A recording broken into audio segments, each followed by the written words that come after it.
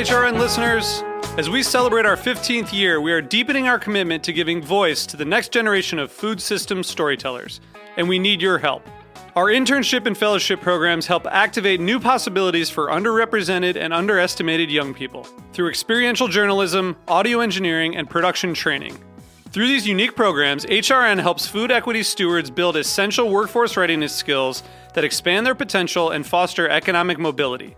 Please consider supporting these critical programs. And with a minimum donation, you can be entered to win a dinner for two at an amazing restaurant in one of 8 cities and tickets to a concert at a great venue in one of those cities.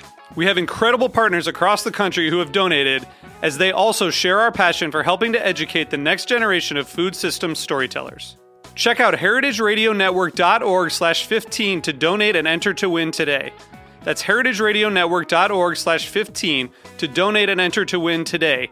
And make sure you donate before March 31st. Thank you.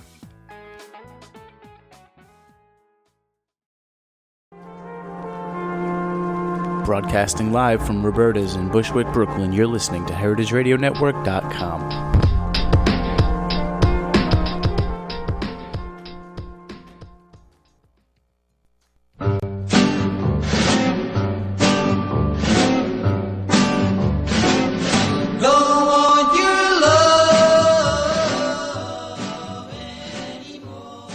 Hey, you're listening to Let's Eat In on Heritage Radio Network. I'm your host, Kathy Irway. We're here at Roberta's. It is now a crisp fall Monday.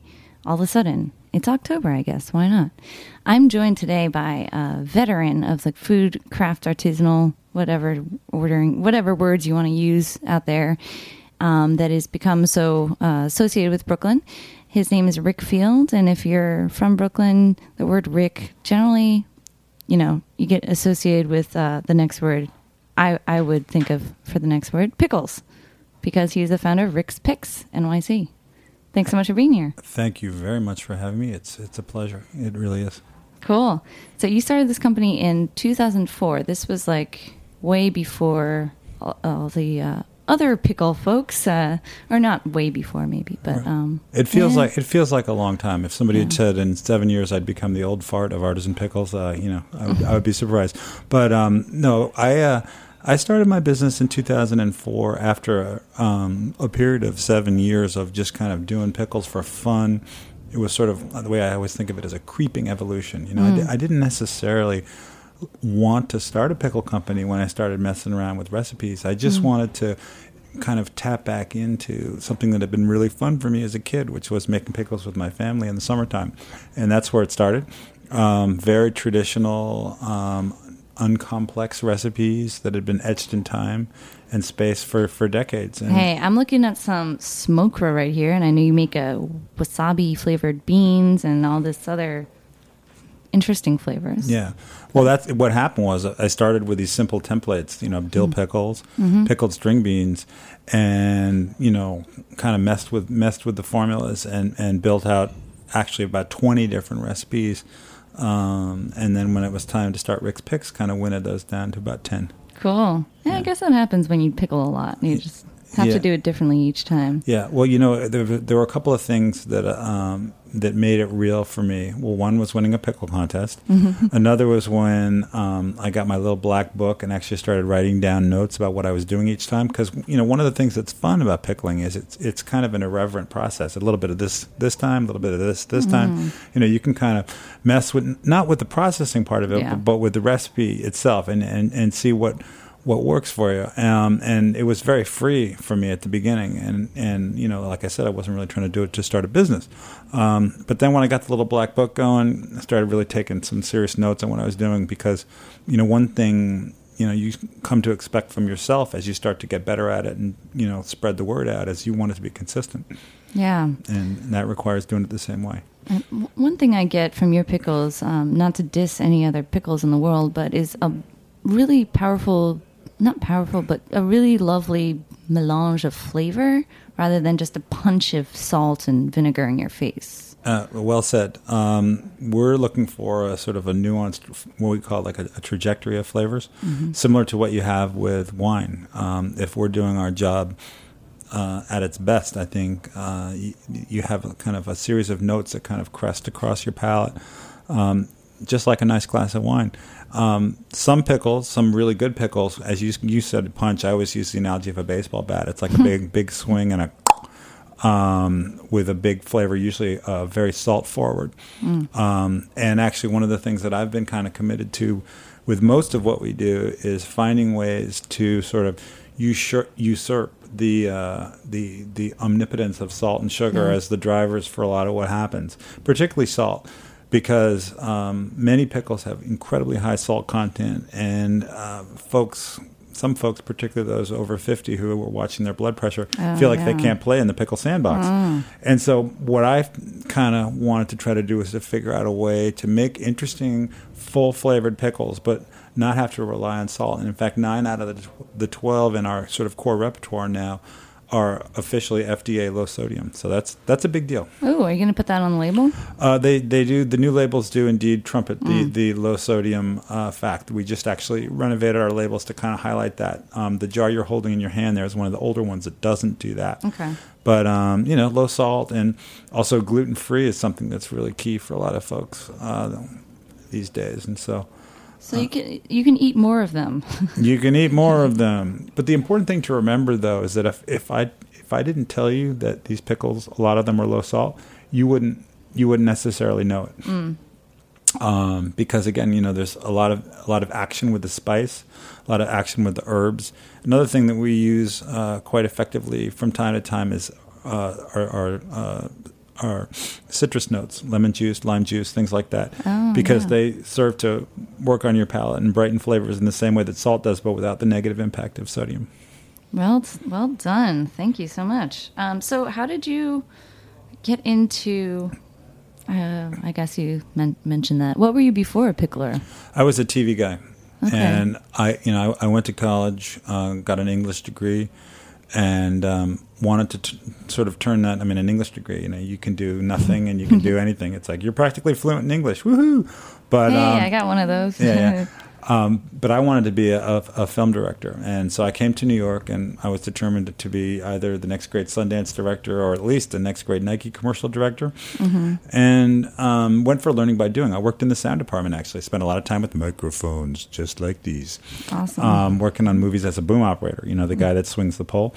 And that was a cool way to learn about filmmaking. And then I became a producer at VH1 and worked there for a while. And then I worked for Bill Moyers at PBS. Awesome. And being I'm a big fan. Yeah, well, Moyers, it was sort of like working for Jesus Christ in a certain way, just because he was just such an incredibly powerful guy, so charismatic, and had his heart and his head in the right place and had a way of expressing his opinions that was very unique. It really was hard to argue from a moral perspective with what he was saying most of the time, whether you're a conservative person or a liberal person. And that was a great gift. And in fact, when I lost my job at Bill Moyers, the show kind of consolidated its format. I was doing fringe pieces. I got to do some cool stuff on wind power, got to do a 15-minute movie about Los Lobos, the rock group from East LA. Got to do all this cool stuff. But then the show kind of narrowed its focus when George Bush really sunk his claws into our culture in the early part of the OOs. And I wasn't really qualified to do like political pieces or pieces about banks or wars. That wasn't my area. So I lost my job. And at that point, I wasn't really going to go back to doing like the VH1 kind of stuff. So I figured, hey, maybe I should take my interest in pickles and see if I can turn it into an actual business. And haven't looked back. Do you have any dreams of making a pickle documentary? I have I would love to do something in a longer, kind of more resonant format about what happens day to day, week to week. There are plenty of... like running a small business, you mean? Yeah. Things which have to do not just with, sourcing cucumbers from the right farmer at the right time of year, but some of the stuff that comes up around, just running a small business, whether it's an artisan food business or anything else, because a lot of the issues that you face, you go into it, with a kind of a fantasy of the experiences that you've had in the kitchen and translating those into something that will be a job for you and a business. But the reality of it is that I'm in the grocery industry. Yeah. And that's a very, that's a very different thing. Emphasis on gross. There's a lot of paperwork that needs to be filled out, and, a lot of people that are, trying to get an edge on you. And, I don't kind of wake up in the morning like trying to screw other people. It's not why I make food. But it's amazing, when your business starts to scale. Mine, at this point, is a national business. It's still a small business. We have a humble office. It's 180 square feet, 5 people working in it. But at the same time, it's a legitimate national business. And so I have to deal with all kinds of people at the other end, mostly of emails.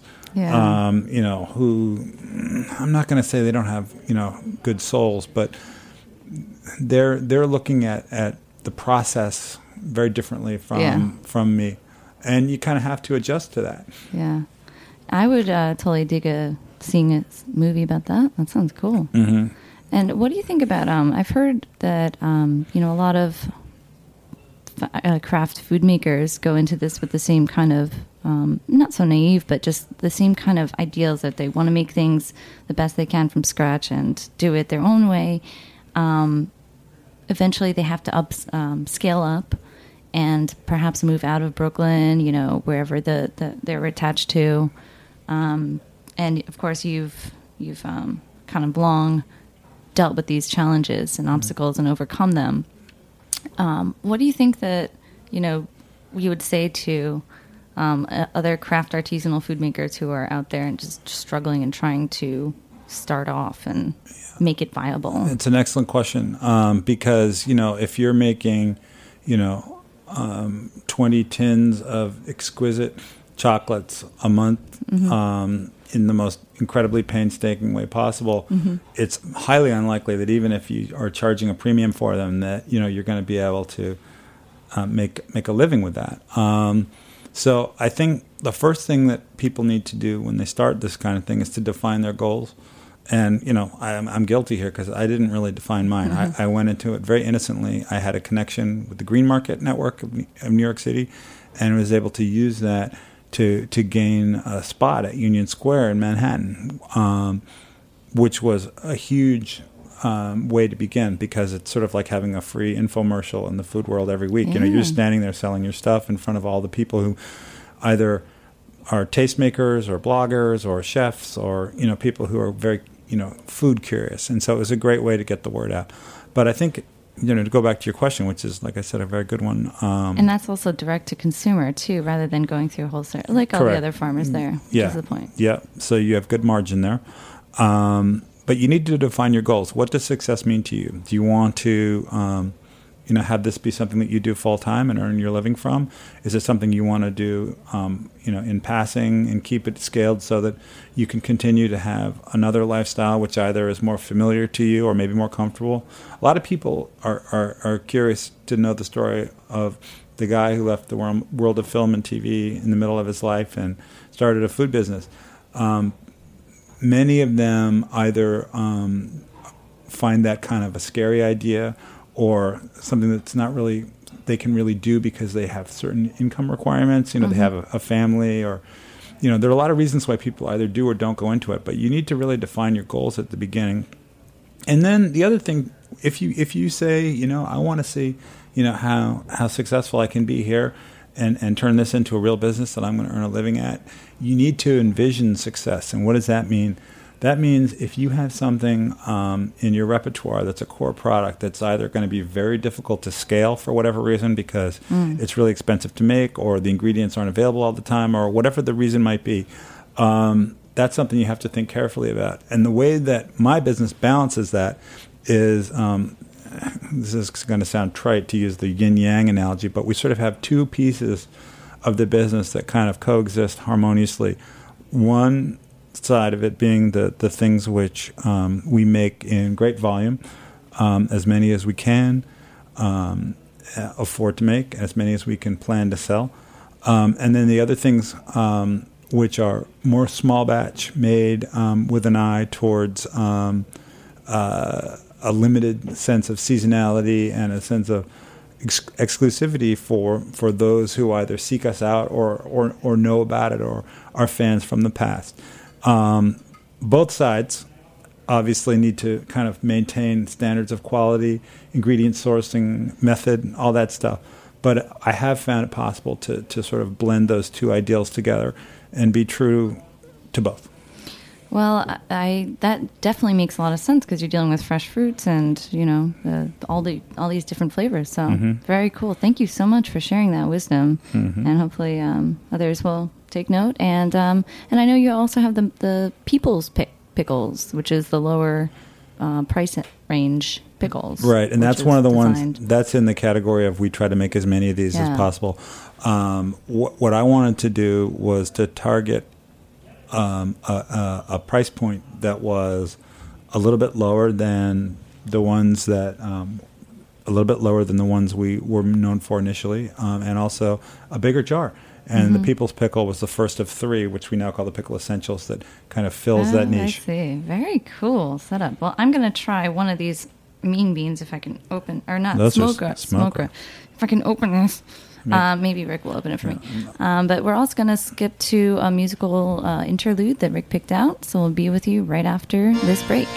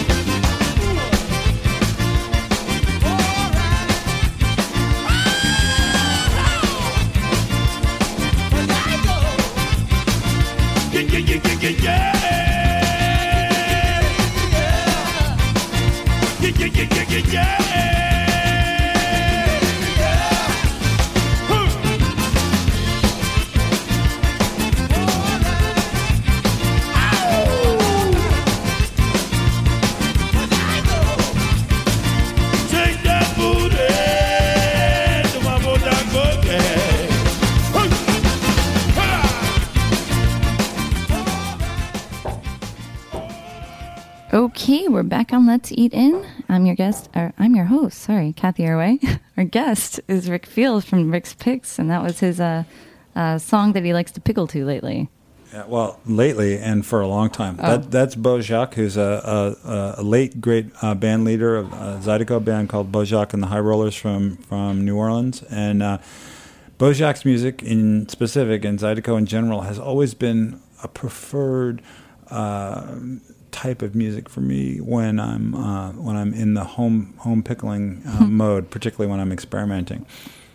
It sounds definitely high energy and high creativity, perhaps. Yeah. Well, it's a nice, the traditions of music from New Orleans, not just Zydeco, involve a lot of melding of ideas and genres, and that's kind of one of the things that we try to do with the pickles. We've got a little bit of Poland here, got a little bit of Japan here, got a little bit of Louisiana here. I'm talking about the Rick's Picks product line. Yeah. I can see that. And one of the things I've kind of thought from the beginning is, again, not necessarily trying to create it this way, but that's just sort of how it evolved, because I was always interested in a wide spectrum of food cultures, is to kind of capture all the different traditions that exist around the world a little bit in what we do. I mean, one of the things that makes pickling really fun is that it is so ubiquitous. You can scarcely name a single culture that has any kind of size on this planet where there isn't some form of pickling or food preservation that's vibrant.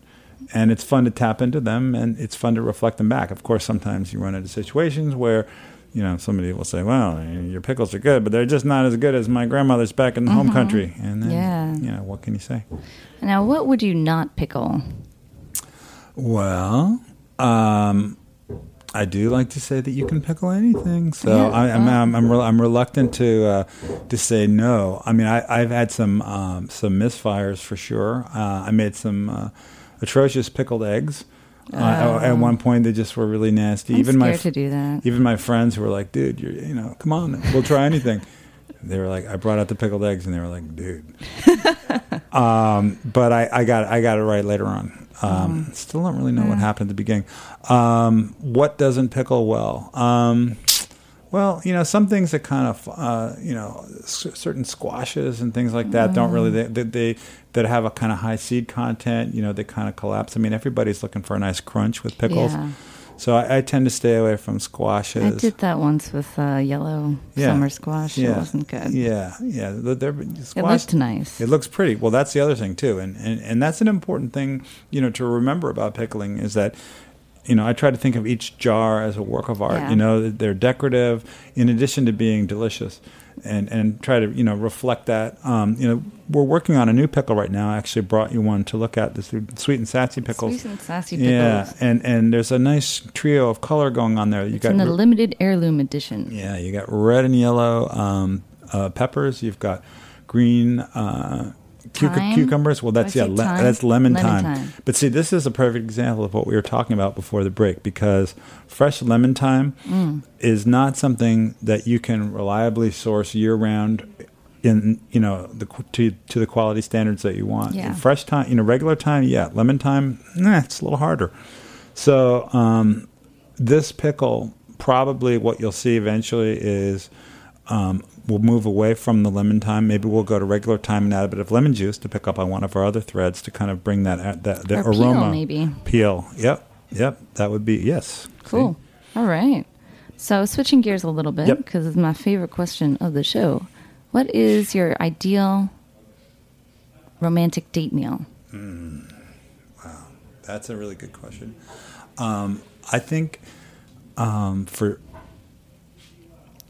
it's funny because there's a difference in my head between the desert island meal and the date meal. Like if it was a desert island meal, it would be my mother's roast chicken dinner with stuffing the way she does it and gravy, the way she does it. That was actually one of the real surprises to me about getting married, was to discover that in fact my wife's roast chicken and her version of stuffing and her gravy were actually as good as my mom's and maybe even better. Who knows? Ooh. Yeah. But that would be my desert island meal. But to answer your question, I mean, I think when it comes to date meals, I like that's a place where I like classic preparations. I love exploring the world of cuisine. I mean, Does that mean it takes a long time and it's in pain to make? No. I just mean like a steak with pepper sauce. Okay. Some oysters, a steak with pepper sauce, a wedge salad, an incredible bottle of red wine, like something like that, where everything is just classic and exquisite. That's a fun date. I mean, one of the places that I like to do that from time to time is Raoul's in Soho, here in New York. Very cool. I know this is about eating in, but yeah, we do fun.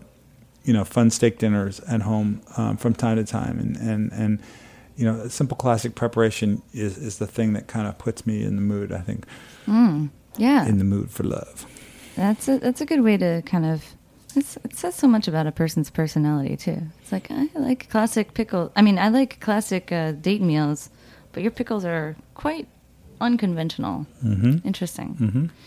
Would you make a little, I don't know, chimichurri sauce with one of your pickles to put on top of that steak? It's funny. I went to the beach for a few days in Montauk, and there's a farmer's market out there. And one of the people who was there had this really interesting hot sauce, which was made from mint and jalapeno and lime and parsley and a few other things, but those were the four drivers. And it doesn't taste per se like a chimichurri, but it was delicious, and I've been secretly kind of trying to figure out exactly how to make it and doing batches of it and putting it on everything. That sounds great. Mm-hmm. Fresh jalapenos? Fresh jalapenos, lime, mint. Mm-hmm. The mint is what really kind of takes it into an unexpected direction, but if somebody had said to me, mint and jalapeno can play nicely together, I would have said, come on. Ooh, maybe the idea for another pickle. Yeah, or a relish. Or relish. Yeah. That sounds good. Yeah.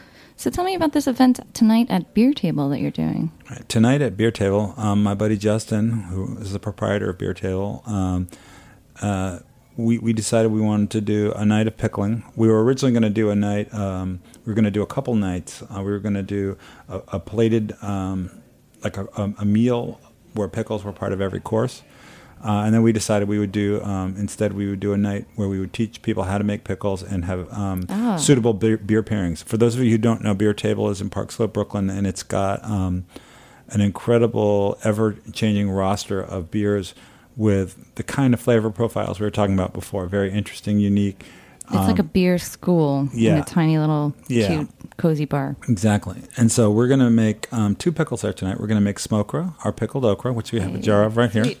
I should open it up and give it a taste. Oh, yeah, let's try it. If you can open it. I can. Yeah. Nice. There we go. So we're going to have some smokra. And it has smoked peppers, right? Smoked paprika. Paprika. Yum. Oh, it's good. I love those little seeds. I love the way they pop. Yeah.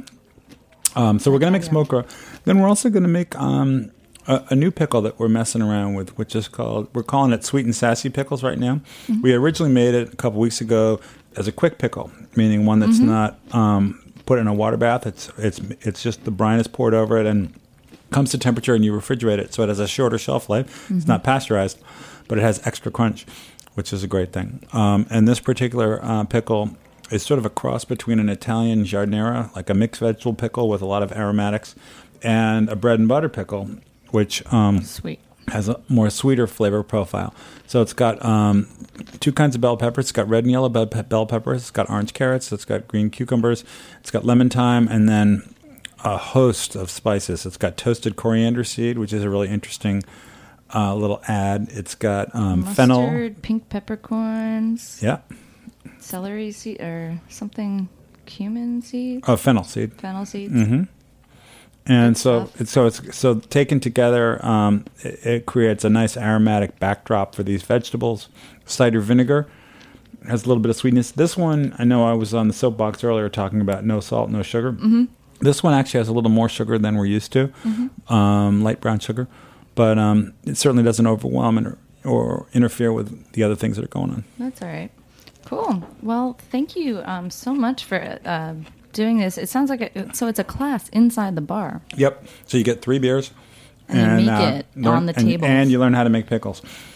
What could be more fun than that? I don't know if this is obvious to a lot of folks listening, but Rick's Pickles and his actual presence is so all over the place with all these great food events. Every single benefit, he's just like there all the time at the green market still too. You're still selling. Yep. Yeah, we do. Yeah, we do the farmers markets. We do Brooklyn Flea. We do Smorgasbord. We do New Amsterdam Market. Try to keep our hat in the ring with as many of the things that people gravitate towards who are interested in food culture. I mean, one of the things that's a challenge with that is as time goes on is remaining keeping things fresh. I mean, you need to continually have something new out there in order to keep your table interesting for people. Yeah. I remember there was a critic one time, a famous food critic who I hadn't met before, and I met her at a trade show, and I said, "Hi, nice to meet you. I thought you'd like to see what we have here." And she says, "Oh, I know these. They've been written about. Call me when you have something new." And actually, I did call her when we brought Smoker out, and we were lucky enough to get it out there. Oh, very good. Yeah. Good follow up. Yeah. So, but do you find it difficult to be in so many different places while you're still making pickles at the same time? Because that can be a time, because a lot of people clearly want to, and you clearly have that community spirit where you want to share this and do classes at Beer Table and be at this Just Food benefit or something like that. Yeah. It's a major challenge. You could easily get your entire day taken up just like with paperwork and being on this radio show. Well, this is a pleasure. This is a welcome reprieve. Nice. But I try to recognize the places on a daily basis where my influence can be most strongly felt. I inherited a bad quality from my late dad, who actually, it's funny because this week will mark the 5th anniversary of his passing, and it was the same day that Smoker came onto the market. So it was a bittersweet day for sure. But anyway, my dad... Smoky sweet. Yeah. My dad really always felt like he had to do everything else or it wouldn't get done right. And, one of the things that I've had to learn how to do as my business has grown is to trust other people to do stuff. Yeah. definitely. So delegate and choose wisely your delegees. Yeah. Yeah. And then just, try to figure out where you can have the most impact in any one given moment. So where is your what is your next hopes and dreams for Rick's Picks? Well, what are you looking to? I'd like to see a progressive movement in both of the two principal directions we talked about. The sort of the larger perspective of products that can reach as many people as possible, and then at the same time refining even more some of the stuff we do in tiny little batches and little increments.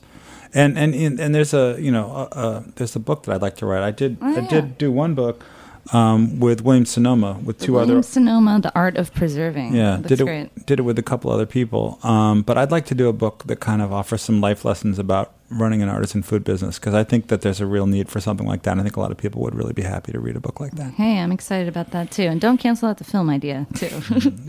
Will not. All right. Well, thanks again for being here and sharing your insight. That's Rick Fields. Check out rickspicksnyc.com.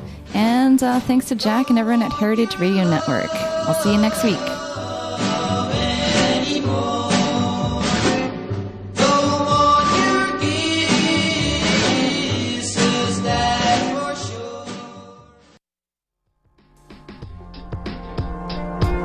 Thanks for listening to this program on the Heritage Radio Network. You can find all of our archived programs on heritageradionetwork.com, as well as a schedule of upcoming live shows. You can also podcast all of our programs on iTunes by searching Heritage Radio Network in the iTunes Store. You can find us on Facebook and follow us on Twitter for up-to-date news and information. Thanks for listening.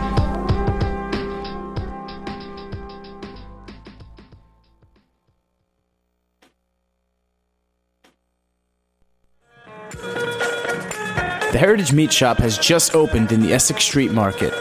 Open from 9 to 7 Monday through Saturday and 10 to 6 on Sundays, the Heritage Meat Shop supports independent family farms and animal welfare approved and certified humane raising standards.